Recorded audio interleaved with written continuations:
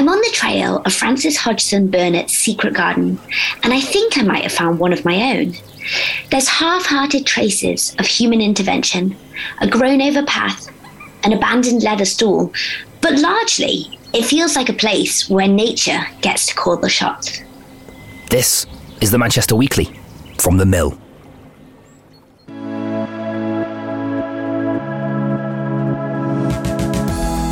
Hello, I'm Daryl Morris with Yoshi Herman, the editor of The Mill, Manchester's quality newspaper delivered by email. And Yoshi, welcome back. Thanks very much. Nice break. Lovely break. Believe you took a typewriter to Albania. Very romantic.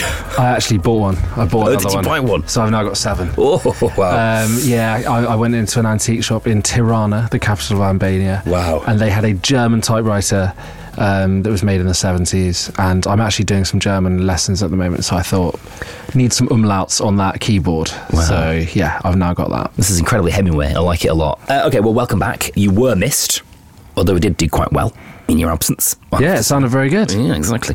Coming up, we're going to speak to Sophie, aren't we, Yoshi, who you sent into Buell Hill Park. Yeah. This has turned into one of our most popular weekend reads that we've ever done. Oh, wow. It really struck a chord, this idea of like finding the secret garden, and was it inspired by a garden in Salford? I won't want to ruin what Sophie's going to talk about, but it's a lovely story. Yeah, it's brilliant, isn't it? Really, really interesting. Okay, we'll get to that shortly. We'll hear from Sophie on the Manchester Weekly in a little while. Firstly, to our news briefing, everything you need to know this week. Today, as we publish, is Election Day in Greater Manchester.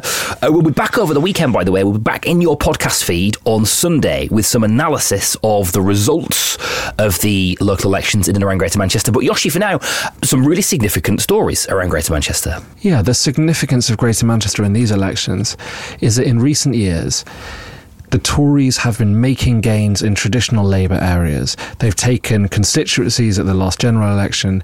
They've picked up council seats. And effectively that sort of momentum is now, in a sense, has a sort of countervailing force to it, which is that Labour is doing better in the national polls. Partygate has obviously hurt the Conservatives' brand. I think the cost of living crisis is a really big problem for the government as well, even though it may not be of their making. They're seen by many voters as not doing enough about it. Greater Manchester has councils like Bury, where Labour has been in control and where they are worried about losing control because it is an all-out election, i.e. in Bury, all the council seats are up. We've also got a council like Bolton, which is run by the Tories, even though they have minority administration there. And that's one where Labour is looking to pick up seats. You've got a place on a knife edge like Stockport, where there's a Labour administration, even though Lib Dems have one seat more. And there you've got lots of sort of tight marginals between the Conservatives and the Lib Dems in sort of more affluent and rural wards. So, in a sense, national commentators will be looking at the kind of councils we have in Greater Manchester as a sign of whether Labour is really going to be able to pick up some of these red wall constituencies at the next election. And I also think we have areas here where Labour is not sort of sounding as optimistic as it should be given its national polling. Mm-hmm. Really interesting. And by the way, I know I seem to say this every week when we talk about elections, Yoshi, but I cannot recommend your reporting from Oldham enough. A fascinating story, loads of incredible characters from an election, the last election, wasn't it, where Sean Fielding, the council leader, lost his seat. Some conspiracy theories, misinformation, local independent groups, and an established figure being toppled, all in there. Like a Greek tragedy, wasn't it, in a sense. And you can read that at manchestermill.co.uk. Speaking of local issues, Yoshi, Rosso, the bus company, a name that we're quite used to seeing flying around our streets, are going to be flying around our streets a lot less. Yeah, they've had 800 cancelled services in 1 week, which means a lot of people, particularly around Bury, Bolton, Oldham, have not been able to get the bus services that they want. There was some good reporting on this by the transport correspondent at the MEN, who has been asking sort of which routes are you cancelling, which routes are you going to be cancelling next week.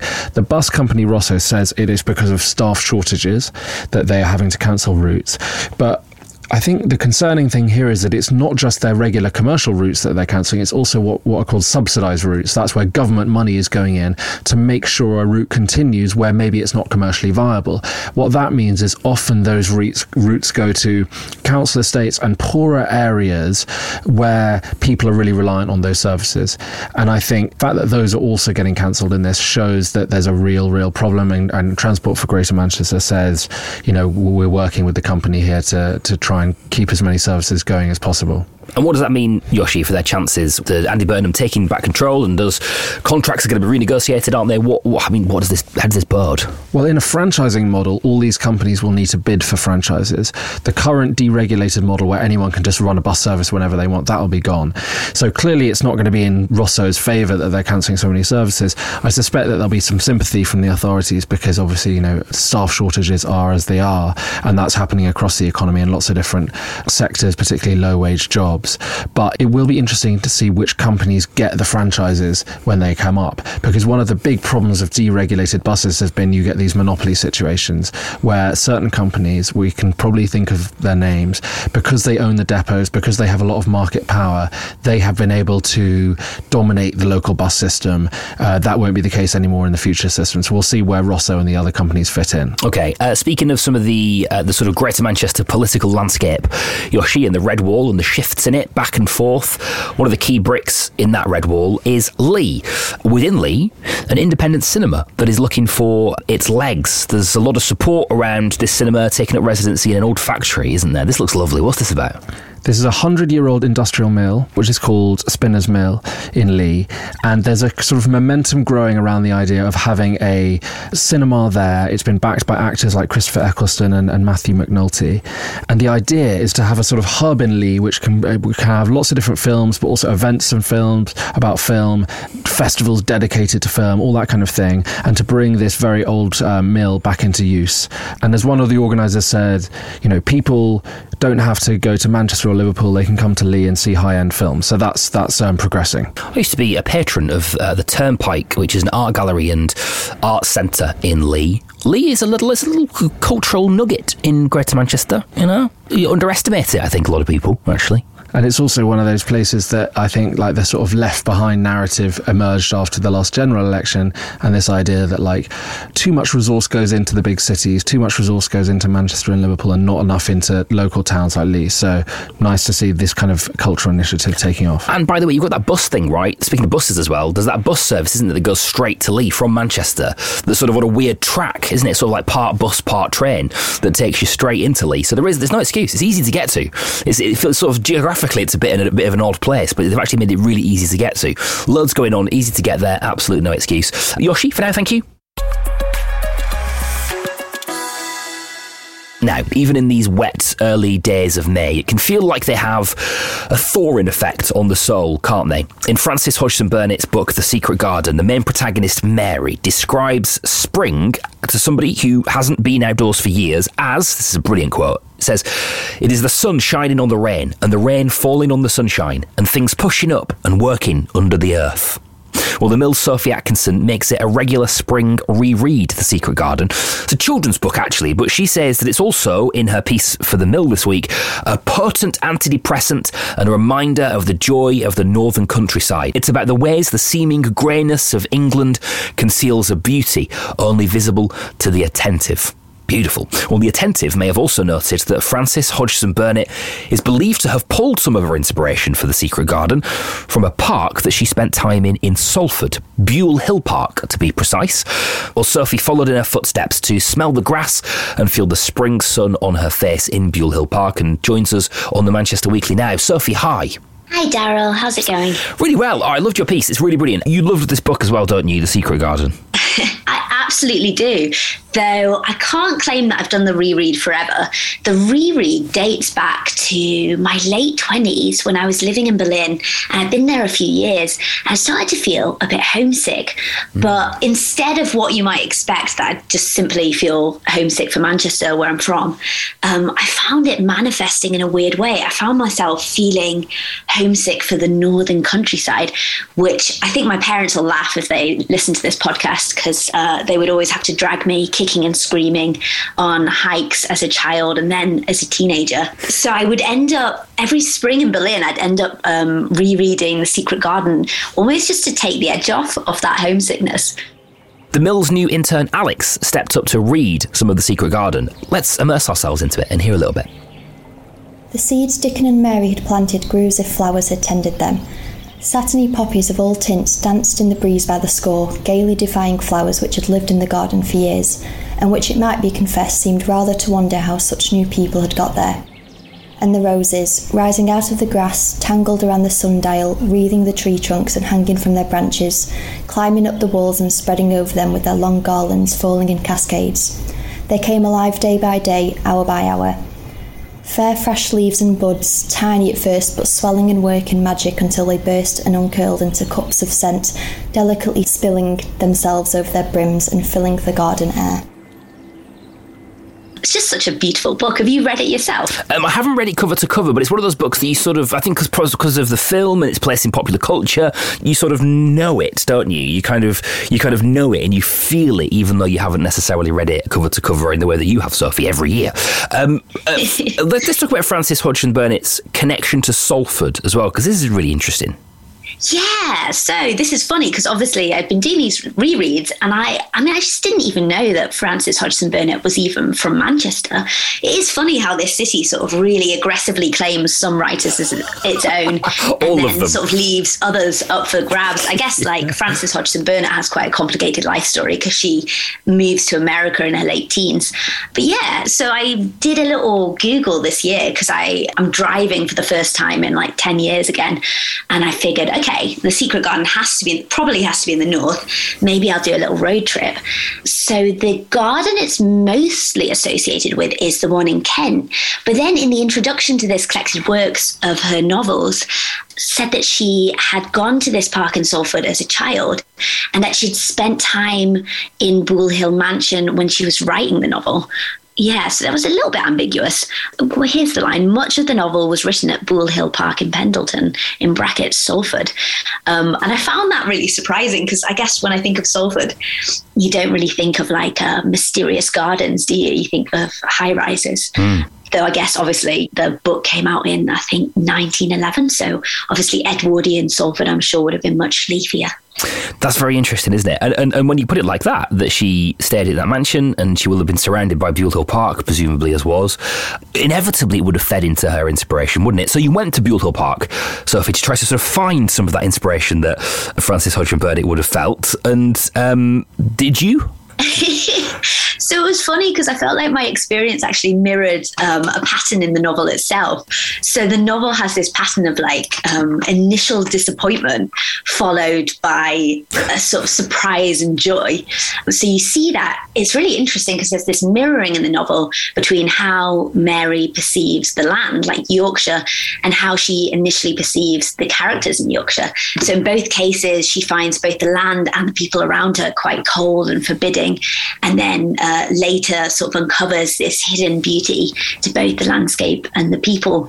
And I mean, I don't know that I had as dramatic a sort of disappointment and then joy, but I got there and yeah, I didn't realize that the mansion was going to be shut.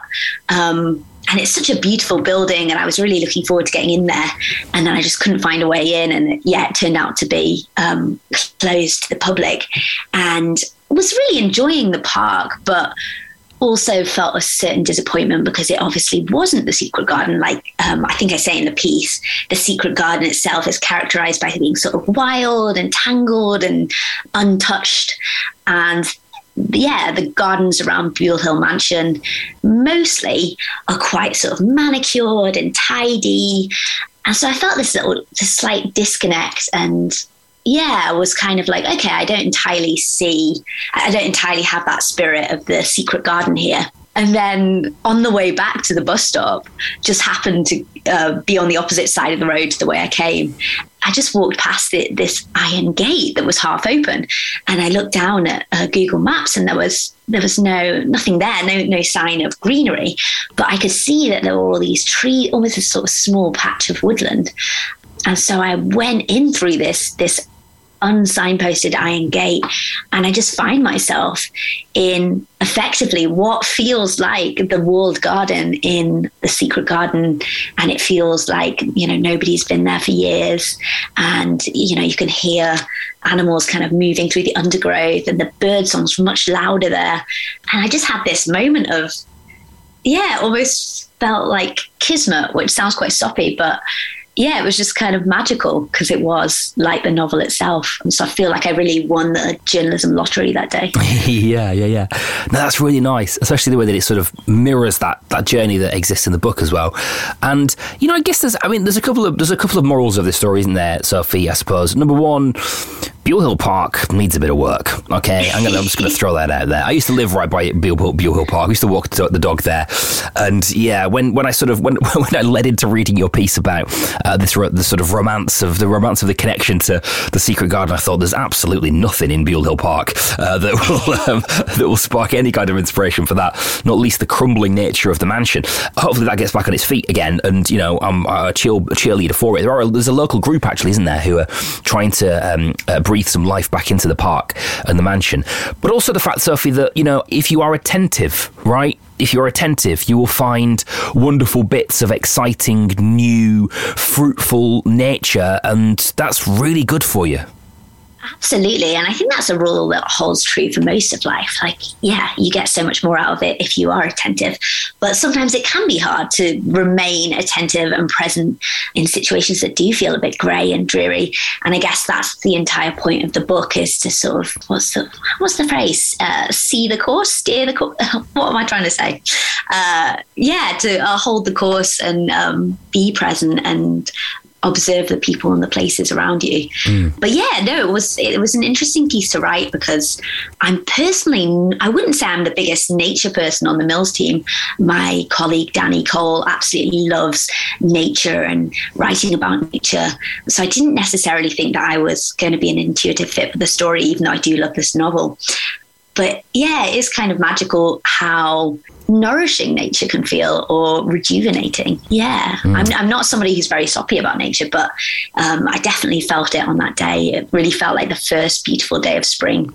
And hopefully we'll see some more nice spring days, because it's been a bit drizzly ever since. It sure has. Okay, Sophie, the action points for us this week are: get out into Greater Manchester's secret gardens, be rejuvenated by nature that Greater Manchester has to offer, and to do a spring reread of The Secret Garden, and maybe make it an annual occasion, an annual appointment with the Secret Garden. Yeah, I can't wait to hear what you think of it. Yeah, well, I'll let you know.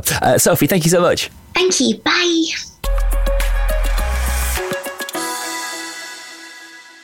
Okay, Yoshi, what's coming up? We've got lots of election coverage coming up, obviously, after these local elections. So look out for a few newsletters about those. And obviously, we'll have our weekend podcast. We've also got a lovely piece coming up by Jack Delhanty next weekend about going back to the place where he wrote his first ever mill story about the decline of the willow-tip bird and local efforts to create new corridors for this kind of bird. So a really nice conservation story, and a kind of like a year on from when Jack Delhanty first wrote for us. Oh, I love that. And a nod for something to do in Greater Manchester this week. Yoshi, what's on your radar? Well, there's an exhibition running at 150 different Metrolinx tram stops throughout May. There's also a bigger version of it at St. Peter's Square. And it is a photography exhibition featuring portraits of domestic abuse survivors. It's the work of a local photographer called Ali Crew. It actually received a visit from the Duchess of Cornwall recently. So I think people will see those dotted around Greater Manchester. But if you want to, this weekend, check out some of the main portraits, they are on St. Peter's Square. Good stuff. And my nod for the week ahead, from the Royal Northern College of Music on Oxford Road. Next Wednesday, they are hosting a performance called Hidden Live, which is kind of an immersive performance which puts you into the mind of a young person struggling with mental health. Looks really good, really challenging, actually. And it's also a multimedia theatre piece. So it's a Royal Northern College of Music leaning into kind of tech and using technology to sort of bring their pieces to life. Looks really, really interesting. I think that whatever it is, just the experience of being part of something so immersive in itself looks like it's really worth checking out. That's next Wednesday, the Royal Northern College of Music. That's it from us for this week. Don't forget, we are back in your podcast feed on Sunday with all our election analysis. Lots and lots of big stories from across Greater Manchester coming and bubbling to the surface in the next couple of days. We'll find out what you think over the course of the weekend. We'll be in your podcast feed on Sunday with that. Don't forget to subscribe and comment and like this podcast as well. It'll help other people find it. And more news, in-depth stories and analysis from the election at manchestermill.co.uk.